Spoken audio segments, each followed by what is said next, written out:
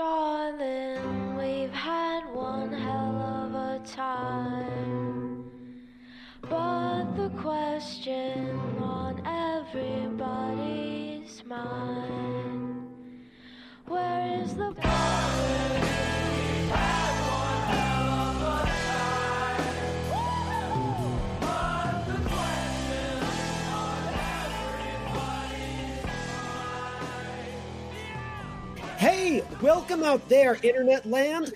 This is the oh shit, I already forgot it. You had the job, you were hired, and now you're fired. Oh, Ideas don't bleed. Ideas don't bleed. no. You came in with so much confidence. Yeah. That was I know, awesome. right? Okay, let me try again. I don't know that you get to try again. No, you get to go again. Let's No, do I it. feel like this is how you have to open the podcast. No, I'm sorry, but like you also signed that contract. Yeah, no, it's definitely staying in. That was great. Hey there, internet. It's us over at the Ideas Don't Bleed podcast, the only one podcast with #1 creators Jackson Lanzing and Collin Kelly visiting the Whoa. studio with Ethan Parker, Griffin Sheridan, and the one and only Matthew Rosenberg, here to tickle your brains and put their tongues in your ears. What? No. Yeah. Oh my god, That's correct. That's why correct. did you guys like call it improv? Is it gonna be okay if we cut that and we put that at the start of every episode, no matter who's guesting? That's Is probably that all right? Yeah, that's probably the permanent opening now. Yeah. We've done openings Wow. before, and they range from me being sort of lackluster, which in my defense is my brand. Sort of Yeah. unenthusiastic is sort of what I go for, and Ethan's like a solid B, and then Thank Griffin can come out swinging and do a great job, or he can really just fumble the ball on the intro. Yeah. But no one has come with that level of enthusiasm, Colin. So No. Do you mind Well, if I that give was- us just like, can I give us just an alt, just in case, like when we're in post? Just in case he, Griffin would like to ruin the fun. Just so we have options in the editing. in case Colin blew out the mic, we'll have an alternate option. Yeah. Okay, cool. Okay, here we go. Hey everybody, welcome to Ideas Don't Bleed, which is a comic book. Get out of here. It's my favorite bit. It's my favorite bit. I fucking love it. that was it. That's what you got. All right. I'm going to Really say the making a rest because we didn't say the rest. It's a Yeah. podcast presented by Ashcan Press. That's the other part of it. We forget it all the time, but it's presented by Do we Ashcan have to Press. say that? Do we have to say that? Yeah, you said we have to say that. You said that was yeah. part of the script. I guess, yeah. I guess we're supposed to do that. Whatever. It's not important. None of that's important. The point is that Griffin just tried really hard to keep his job, and I'm not sure it happened. But Yeah. we'll find out. That's what everyone's tuning in every week. Yeah, to next find week out. is does Griffin have a job? Yeah. Probably not. But maybe check in for maybe. It's the first season of Game of Thrones. Every person who's read the books is like, Ned Stark's going to die next episode. It's going to be next episode. I can't wait for Ned Stark to get aced. Like, oh, this is going to be great. So congratulations, Griffin. Yeah. Thank you. They'll be talking about your firing for years afterwards. and then we're gonna cut your head off. Shit. Yeah. I've seen Game of Thrones. I get that. I understand that reference. Yeah, there you go. Everyone knows what a Ned Stark is. I can drop this shit on the podcast because everyone there's certain weird shit that got like pretty monolithic culturally, and I feel That's like true. not all of Game of Thrones did, but like Dragon Queen and Ned Stark. I think you can probably drop both of those. Without I feel like that's safe. I was going to say Red Wedding, which isn't exactly that level, but is close. I feel like in a lot of circles, but not all circles, you can be like, oh, it's a Red Wedding, and people will be like, oh, yeah. fair. Gun to my head, gun to my balls. Someone said, which one of these characters is Ned Stark? I wouldn't know which one it is. Did you not watch it? I've seen and heard about so little of Game of Thrones. Griffin beyond all the refuses to watch or read anything that's considered a cultural Yeah, touchstone. now I'm just picturing like Griffin. As soon as like we're done with this podcast, he goes like hits his BMX, like fucking hops off a railing, and then goes like surfing or some shit. Yeah, If I could do any of those things, I think it would kind of make up for how culturally unaware I am. But the fact is, I don't. Instead, I go into low power mode when we aren't podcasting. Yeah. And then once they ask me to get a StreamYard link up, and running again, that's when I sort of back up. We're Matt's podcast droids. Yeah. Oh, you're very handsome podcast droids. Yeah, that's part of it. That's part of it. I would say. You should have put that in the intro. Handsome podcast. We will. Yeah. We will. We could drop it all in. I feel like even though Collin did a wonderful job, maybe too wonderful, that'll be discussed for years to come. I feel like I should introduce you guys. We're joined today by my friends, the wonderful writers Jackson Lanzing and Collin Kelly. People may know their work on things like... Oh, yeah, we're clapping. Okay. Makes me uncomfortable, too. I love it. It's great. Yeah, no, it's great. People may know their work on things like Joyride or Batman Beyond or the current Captain America book or a little thing called Star Trek. They do a lot of stuff. They're writing everything these days, and it's awesome. And I'm very excited to have you guys here. Thanks for coming out. Absolute pleasure, Matt. I've been ever since I heard you had a podcast, and ever since you many months ago were like, "Hey, would you come on the podcast?" Yeah. I've been like, "When is he going to ask us to be on the pod?" I'm very excited. That's my thing. I like to. Every morning he texts me, and he's just like with progressively more and more emojis afterwards. Yeah, I like to ask everybody, and then I don't follow up with anyone, and it creates this tension that I think is good in all of my relationships. Yeah, no. The entire industry calls it a Rosenberg. Yeah. Oh, I don't get the reference, but yeah, I think that's correct. That's the one rule is don't tell Matt. So, I have no idea what that means, but let's run with it. Well, you guys seem incredibly busy because you're writing so much stuff. So I appreciate you taking the time to come hang out with us today. And we wanted to just sort of pick your brains for a little bit about the old comic books and I guess that's it. I don't really have another answer. It's mostly going to be comic books. All right. So the form was invented in the early 1990s. I would love it. I'm reminded, the one time I went to the Harvey Awards, one of the presenters got up and was like, I know that last year this show ran really long. Well, I'll just say who it was because it's his bit and it was public. It was Bill Willingham. Got up and he was like, I know it ran long last year, so we're going to try and keep it shorter this year. And everyone sort of chuckled. And he was like, I just have 20 minutes to talk about cave paintings. And everyone laughed. And then he did talk about it. Oh my God, wow. And I was like, that's an intensely brilliant bit of weird joke. I don't know bit. That's awesome. Yeah, it was like Andy Kaufman-esque because the whole audience laughed when he said it. And then he really did talk about cave paintings all the time. And I was like, mad cantankerous. That's awesome. Yeah, it was great. He connected it back to comics eventually. Which I'm going to do now by saying our first question, we ask the softball sort of introductory question, which is, why do you guys make comics? What is it about comics that you like? What is it that draws you to it? Do you like them? It's presumptuous. I'm sorry. No, I mean, that's fair. Weirdly, answering that question often makes it sound maybe a little more mercenary than it is because we do both love comics. In fact, it's how we met. But I'll tell you the more like mercenary part first, and then maybe Collin can soften it by telling our actual origin, which will help make sense. We were in screenwriting and it sucked. We were working on a bunch of big studio films and none of it was paying us. We were what they call baby writers, which is a designation you wear no matter what age you are until you sell enough movies that people decide you're no longer a baby writer. And we found it kind of infuriating and really tough. And we were young. We were in our early mid 20s and had a career that didn't make any kind of sense, but it certainly was thrilling. But otherwise it was just, nothing was coming out, and we really desperately wanted to have stories that actually came out. And at the same time, we had a background that was steeped in comics, and it had been a thing that we'd been looking to do for a while, which again, I'll let Collin handle. But from the professional side, it really, and what has become my sort of guiding light on it is it's an immediate medium. It's something where you make it and 6 months later it's out and people are reading it.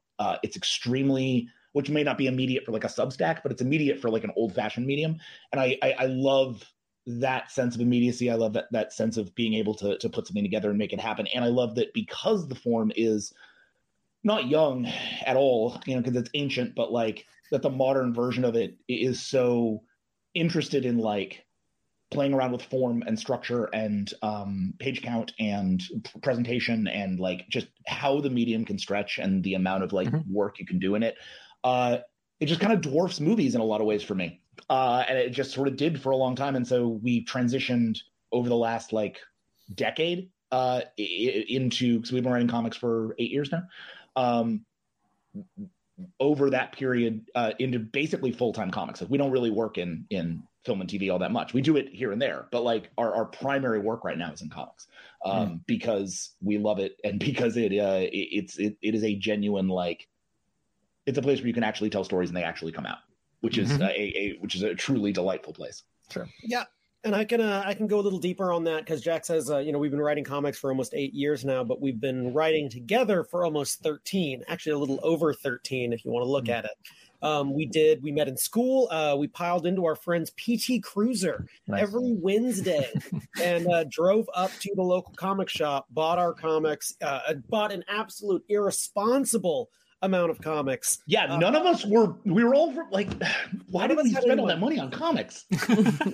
But we'd buy our comics, we'd slurp down greasy pizza, we treated them like shit, and we loved every second of it. And that was where Jack and I really built our storytelling kind of teamwork. We were speaking the same language because our shared language was comics, and we were able to kind of sharpen our knives against each other. At the time, we were That's the nicest way to put it. When we met, he was like, "I don't like this guy," and then we learned mutual respect.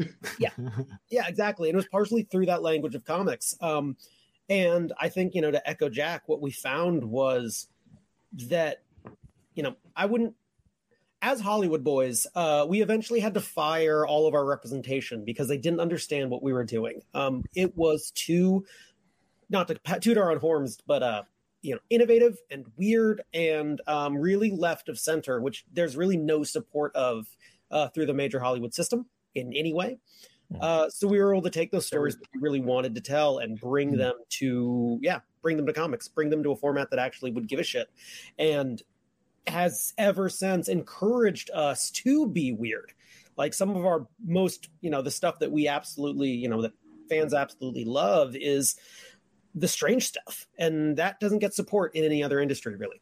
So I have a lot of questions about you guys as a duo, because like that's something that we've talked to Matt a lot about, because as we mentioned before the show, Griffin and I are working on our first book right now, and we've gotten a lot of warnings. Thank you. We've got a lot of warnings that duos are a risky business, like that. They often fall out, and there's often really troublesome legal stuff and emotional stuff, obviously. And so I have questions about that and about you guys' process. I will, right off the bat, I want to ask you guys. You get referred to as the Hive Mind as a duo. It's a good name. It's very marketable. What do you think of ours? We're the Supple Boys. What do you think of that? What would you grade that? Supple or supple? What was that? Supple. The Supple Boys? That's our podcast. That's our brand. I just wanted to see if you guys thought it was good. You can explain where it came from if you want. No, I don't need context. No. I think context might hurt this. I really like it. I think it asks the right kind of questions. Okay, good. Well, I'm glad you're on board. I know you weren't asking me because I'm not a guest on the show, but I want to go on record for the 12th consecutive episode of saying I fucking hate it. Carry on. Okay. I'll admit it has some tripwires.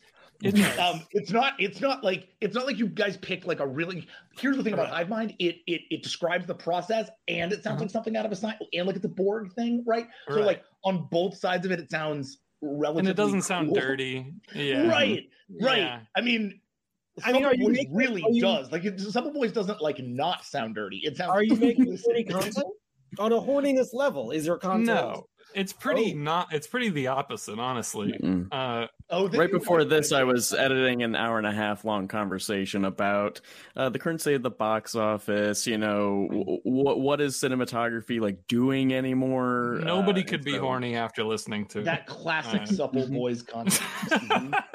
We're called it because Ryan Stegman called us his supple interns, and then after that, we just went with it, and now everybody remembers it. Nobody will ever forget it because well, look, if it's already done, then it's been done. It's kind of a done deal. So I just want to make sure you guys. By Ryan Stegman. If anyone, then you don't need our approval, sir.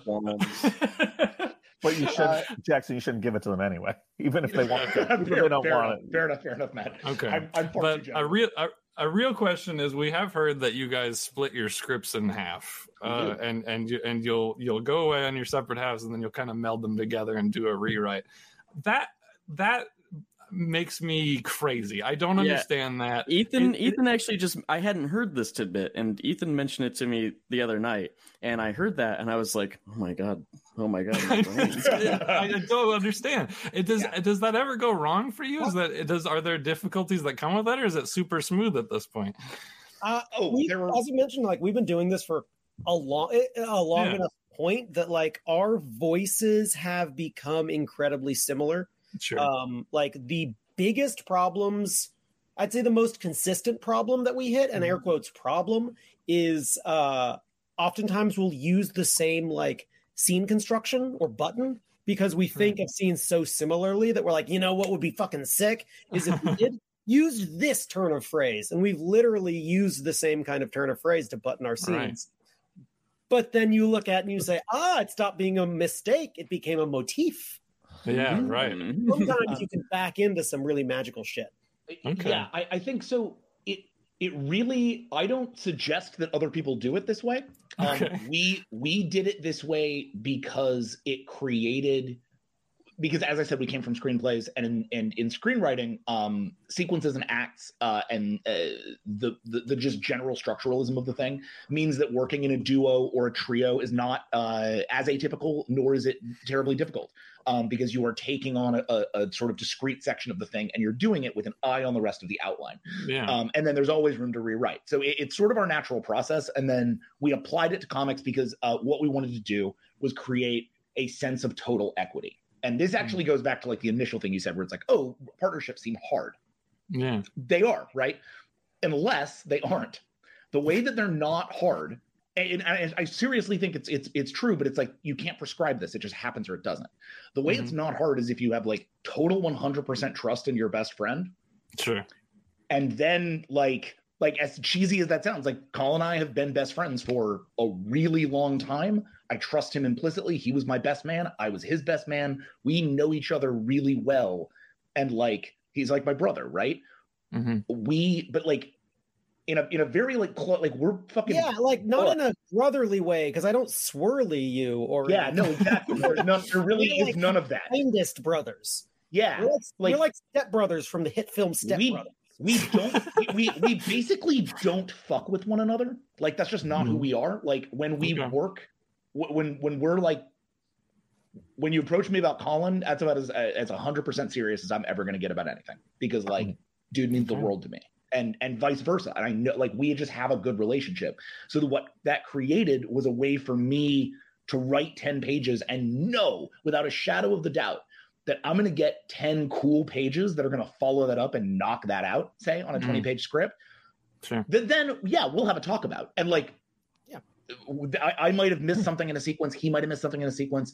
That will still, like, it's not like the work is like, we come back together and, like, boom, you fuse it, boom, you got a script. It's like, no. We sit there generally together at night, because we work on nights and weekends, and, like, how, figure out how we do X, Y, or Z part of our story. And we'll rewrite it out, and we'll figure it out, and we'll talk it through. And maybe we'll have, like, maybe we just won't have the motif. And so we'll sit there for a while, and we'll have most of a script, and we'll be sitting there looking for, like, how do we tie this shit together? Like, it's good, it's just not cohesive or whatever. And I think, so the way I like to think of it is, like, it's like we're in a jazz duo, right? Or like a band. And I trust entirely that Colin knows how to play his instrument. You know what I mean? And knows what the song is up to. And I'm not here to, like, tell him what to write or how to write. And he's not here to tell me how to write or what to write. But we're here to, like, check each other and make sure we're, like, writing the best thing we can, I guess. Sure. I'm curious about it because I've co-written a bunch of things. The longest I ever did, and we actually did a podcast about it, was I did 10 issues of Uncanny X-Men with Kelly Thompson, Ed Brisson. And we had we cut up every issue and took sections and sort of ran with them, and I thought when it worked well, it worked really well, and when it didn't work well, it really fucking didn't work well. And like Kelly and Ed are two of my closest friends, and I love them to death. And so, like, we didn't come out of this like, I mean, I can't speak for them, but I didn't come out of this hating them. And I'm wondering for you guys, like, when it breaks, how bad does it break? Ooh, good one.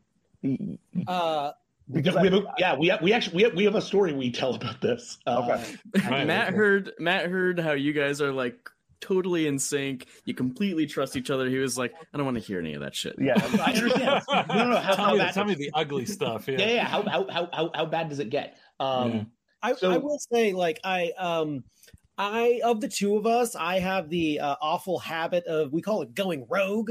And that's when Collin decides that the outline isn't as good as it should be. And so he starts playing jazz, like we're a jazz going really well. And then the guy on the trumpet just decides to start. He has a solo he wants to do. He's playing a solo now. And it's like, this was not where the solo goes. So, I'd say in terms of writing, sometimes you do have to look at the hard truth of like, this is fucking wrong. Right? Like you went rogue, or you just took the outline and took it in a direction that is just really doesn't fucking land. And sometimes that actually absolutely happens. But also, like, Jack knows that he is not telling his best friend that his writing sucks. Jack is telling his writing partner that the scene he's crafted is not functional for the story. Yeah. And I can hear that, and like, am I going to get huffy? Yeah, of course I'm going to get huffy. But like, am I going to get mad? Fuck no. The work has to stand on itself. Whatever it takes to get the work there. You guys are talking a lot about your scripting process. What does the outlining process look like, though? It's that's actually in some ways where it gets, when you say like, when it cracks, how bad does it get? Oh, sure, yeah. Really, probably when we're in outline, because outline is for us a conversation. Everything we do comes out of conversation. So we will hang out like we just normally would, but we have discrete like writing hangouts versus like we're just being friends, and like, to make sure that the work always feels like the work and it doesn't fuck with the rest of your life. Sure. But like, we will be we'll literally have it scheduled. We'll be like, okay, cool, we got to break Batman Beyond. We have this new thing, or we have a pitch coming up, we got to break this. And we will get together and we will we'll just talk about it, and it'll start with Collin saying something, or it'll start with me saying something, and it'll just be like the starting point of like, I don't know, what interests me is this, and then it'll be like, well, why? And then we'll get into that, and mostly we'll talk about our opinions, like individual opinions on the whatever the thing is we're pitching, either a new thing or in this. Right now, we're almost entirely licensed books, right? Like very little creator owned on our side right now. So we're talking about a lot about like what we like about X IP. And that conversation is just like what we did in the comic book shop when we were 19, right? It's the same conversation. And we're just hanging out and talking about that stuff, but we're talking about it with an eye towards how do we turn this into something that we want to do? And sometimes we fundamentally disagree. Like we'll hit a point where it's like, Collin's take on this character is straight up different than mine. We're doing something in we have a Batman Beyond sequel that we're doing right now, and there's a character in it that we just have different opinions on, and we sort of had to like really get into it about like, is it Batman? It is not. Yeah, that would probably be a problem here, but we just get into it until we sort of find a place where like, okay, how do we make it both of these? How is there a middle ground between our takes, and is there a thing, or does one of us kind of like manage to persuade the other, which also can happen? And so we'll just get into that. And to an outside observer, like my wife, there was one day it got really, really bad. I do not remember what the project was, but we were literally like being like, no, like, you're ignorant. You don't know what you were so. Yeah. We were throwing like, ugly bastard. Totally in my living room. And my wife's sitting on the couch, and she just like playing Ni no Kuni or some shit. And then like Collin, and then we're like, yeah, fuck you, no. And then it's like, but what about this part? And you're like, yeah, that's exactly what I mean. It's like, oh, great, let's do that. It's like, fuck yeah. And we sit down and start writing. And then it's outlined, and Colin's like, all right, I'm going to go home. And it's like, peace, hi, high five. And Alex turns around and goes, I thought you guys were going to fucking kill each other. And we're like, no, it's just the process. Right. But we figured it out. Yeah. That's how bad it gets. I sort of love that. I said once I was at a we don't need to go into the gory details, but I was at a Marvel Creative Summit once, and partway through it I had a thing and I was doing I believe it was on the Punisher. I know it was on the Punisher. It was the thing I was doing, and it ended up with someone standing up, pounding on the table, cursing at me and screaming at me, and it was intense. And Jason Aaron, God bless his beautiful soul and beard and presence, sort of stepped in and was a calming presence and was like, okay, everyone take a breath. And when we broke for lunch, we went outside and a bunch of the other writers came up and were like, hey, are you okay? And I was like, oh no, that was about creative stuff. Like, that's fine with me. Like, I don't mind getting heated about creative. Like, we're here because we're passionate about these things. Like, that's why we do this job. Like, if someone else is passionate about it, like, I want to hear it. I want to hear their passion. I want to fucking feel it. Like that. And that to me is great. And the fact that you guys can understand that for yourselves and it doesn't get in the way of the friendship is awesome. And the creative process, I really have a ton of love for that. We love comics. And it's the language that we learn to speak with each other. It's the main thing I read. I mean, like, my bookshelves are behind me, and that's comics, and that's comics, and that's those are RPG books. Everything else is comics. Like, it's become this thing that it rules the work. Like, is the work adding to comics, which is a horrible thing to ask yourself, because, like, then you're like, every book needs to be fucking great. But in all honesty, like, we really do think every book needs to be great. Sure. And like, when we feel like we've like laxed that off, or like, oh, like that book didn't turn out so well, cool, that happens. Like, not every book lands the way that you hope it'll land. But we genuinely try to never get into anything anymore unless we know it could be great. Because we've had the other side of that and been like, okay, yeah, we gotta like check ourselves. So, I think it's just, we do it for the love. Like, you do it for the love of comics, and then you forgive all of the emotional nonsense that comes along the way, because ultimately we're all on the same ship, That being said, I do have a notebook where I've kept a careful list of every grievance Jackson has ever perpetuated against me, and they will all be avenged. Sure. And you know what? Like, good on him that it's only one notebook, Like, it feels like it could be a lot more. Hey, how many subjects? Is that college ruled, wide ruled? What are we talking here? Front and back, and I have tiny handwriting. You were talking about how you guys are doing mostly licensed stuff right now. Is there much of a difference in that heat or the emotionality of that between the creator-owned stuff and the licensed stuff? Licensed is probably harder emotionally. Really? Interesting. If I had to guess, just because, like, when it's creator-owned, there is no, like, there's no objective truth in the way that there is in a licensed book. We can argue over X character if X character has pre-existence, but if that character is coming from the hive mind, like, every idea is good. So it's a little easier to probably emotionally to break story. Okay. But probably obviously more difficult to do it probably than licensed, because there's no scaffolding. Yeah. So I mean, I don't find that much distinction between the two, but if I had to draw one, I don't know, Colin, what you think? That's my. I'd actually probably say it's a little easier to do licensed books, just because you do have the framework and, as you say, the scaffolding to kind of figure out what is. You can read the previous work and discover what is or isn't in tone for the character. But when we're doing our own creator-owned stuff, I mean, those are our babies. Like, I want my children to all have excellent lives and not have anything. And it's like, well, tough. You are going to kill their parent, and that is your fault. But one of the things I was wondering, this goes back to the thing before, is which one of you would win in a fight if you fought each other? Oh, like a physical fight? Colin would win in a fight. I am bigger than Colin, but he is mighty. I will not fight Colin. Colin, you agree with that? I'm fucking mean. Jackson is not a fighty boy. He's very he does not take any joy in physical violence. I fucking love smashing things and have very little remorse. So Okay. yeah, What do you smash? Oh, bicycles on the street, occasionally mirrors on cars. A lot of plants have taken out my ire. That one's true. That's a living thing. Wow. If there's cones, a cone is always going to get a kick from me. Bird scooters, god damn, I love knocking those things into the street. Okay. He's a vandal.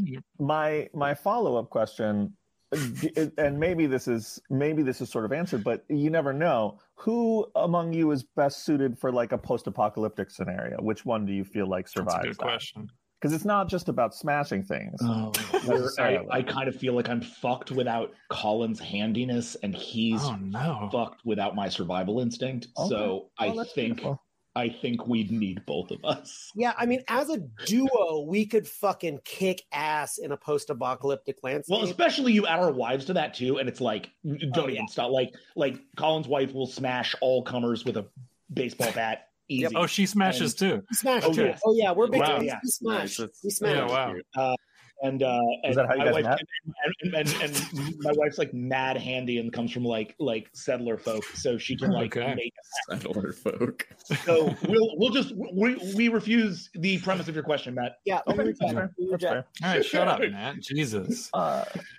These are the kind of things that when I read their work, I'm always wondering. So I get the chance to ask it now because like when we hang out, I can't be like, hey guys, it would be a weird question in the bar. That would be awesome. You just come up at a con and be like, you ever thought about who in a scenario?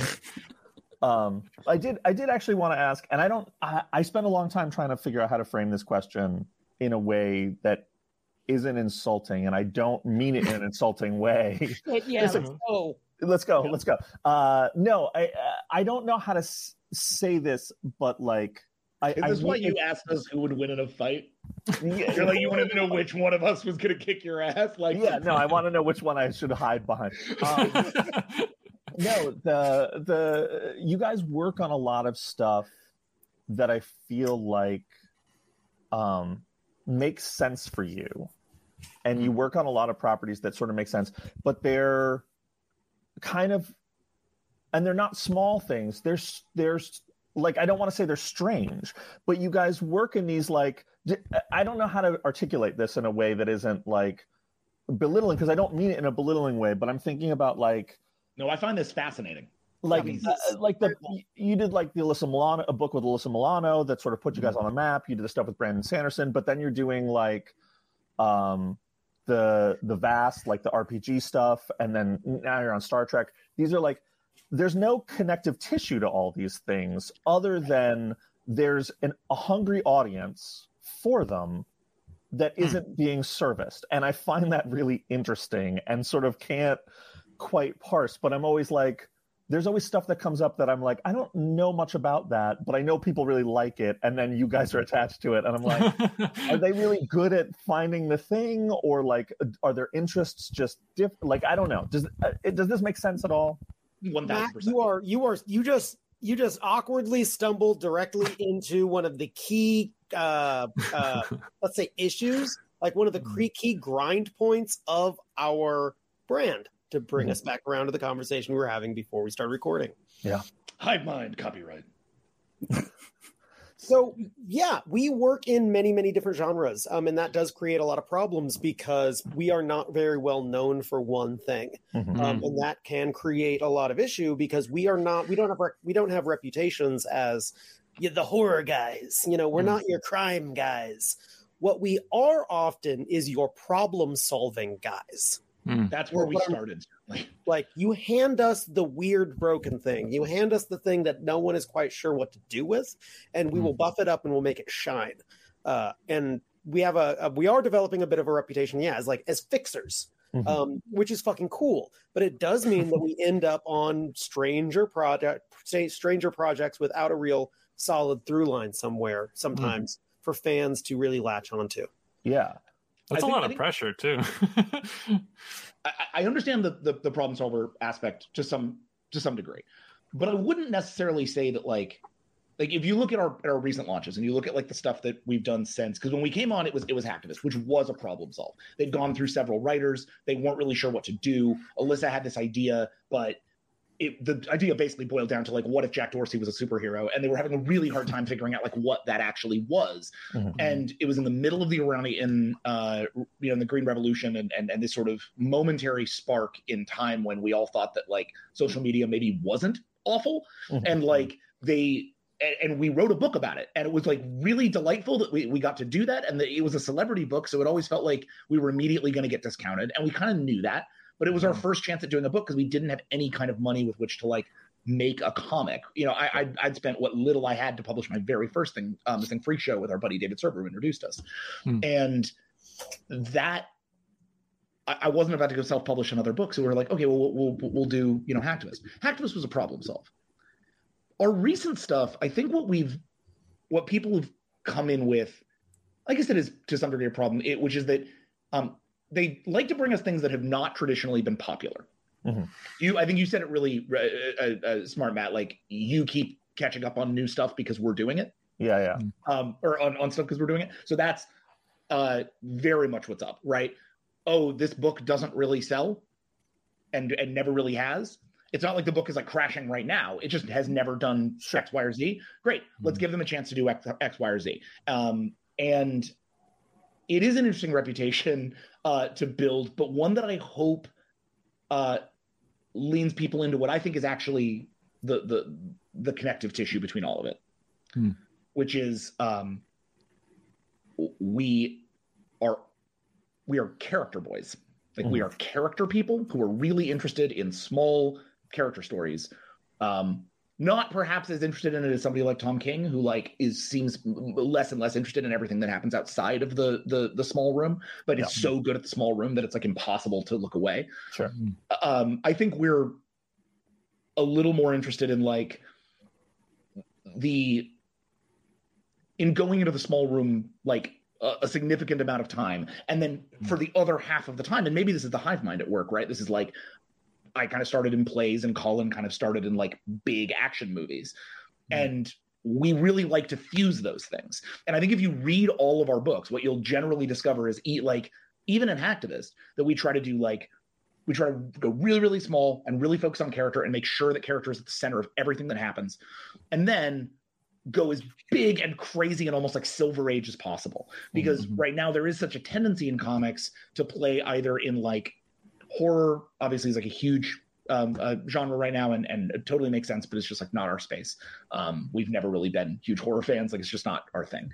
There are great horror books and there's great stuff that we love, but like we tried writing horror once and it was not a great experience. Generally, like we want to fill a space of like big, optimistic, crazy sci-fi fantasy with a psychedelic edge. I guess we grew up on a lot of Morrison and really want to like pay some of that wild thought process forward, and then we try to put that in all of our books. If you look at pretty much everything we do, either by issue 3 or by issue 8, we will have done a psychedelic issue where like where we just like lose panel borders and don't give a crap and just want to like do a tone poem. We did it once as a book called Zojicon. No one read it. I read like, it. Yeah. Oh, thank you. Appreciate that. But like we have these, but like, I think like you have to look deeper to see the threads effectively than you do on maybe a writer who's like more like, I do shit that feels like it's like straight in this genre or straight in this vibe. And that again, I think is part of the hive mind. We have to decide on a tone before we start a book. It's like a thing we do sometimes where we'll be talking about a book and we'll be like, oh, so this is a Joyride, or oh, this is a Zojicon. Kang the Conqueror is a Zojicon. Captain America is like a hacktivist, but it gets some Joyride in it sometimes. The next thing we're doing is a Joyride. Do you guys feel like, I know you're both big RPG guys, do you feel like I wouldn't ask this normally because it's not, I tend to think of myself as sort of a character-driven writer. That's sort of what excites me about books more than anything. Like I remember talking to someone and they were like, yeah, this person just makes all the fight scenes just a splash page. And I was like, yeah, that's all I need. Like I just need a splash page of fighting and then I can move on. And I like the aftermath of the fight and the lead up more than I like the fight most of the time. So I wouldn't ask this normally, but do you feel like your RPG roots and love of RPG informs story? Because obviously RPG is so character based and character driven. Do you feel like that's a big influence for you guys? 1,000%. Yeah. I used to refer to running. So I ran a Star Trek role playing game for a while. That was my first big encounter with RPGs. I didn't start playing until my 20s. Colin got me into it. We played a World of Darkness campaign, and the GM was like, I'm going to do all these different parties, and we're going to switch them all up. It's going to be awesome. And I was like, I want to do that. That sounds amazing. And then we never did it in that World of Darkness campaign. Like, the parties never crossed over. And I got really frustrated, and I was like, I want to do that. So, but what world do I know well enough to run a role-playing game in? Well, I know Star Trek. So I learned I built a Star Trek role-playing game out of World of Darkness. I learned how to run like a sketchy version of it, and then rebuilt the character sheet, and then ran the Star Trek game. And I used to refer to it, and it had all these different characters and all these different parties. We crashed them together and and I used to refer to it as writer push-ups, because I would get done and my brain would be like mush. I'd feel like I just, because they were all great writers. Colin was in the game, like people whose ideas I would immediately want to divert to, right? So. And I was giving them a chance to break out of my world, because I wasn't a great GM. I didn't know how to keep these guys on rails at all. So I was just like, hey, enjoy. Like, how can I keep up with you? And the more that I learned to keep up with them, man, I think the better I became. And I think Colin the same way, like with Champions and with the stuff that he's GM'd. Like it sharpens your brain against that whetstone of like, the story's different now. The idea is different now. This character's dead now. This new thing's happened. This character went left instead of right. Is the story still good? If it isn't, writer push-ups, right? Like, how do you train your brain to have a good solution at all times? Yeah.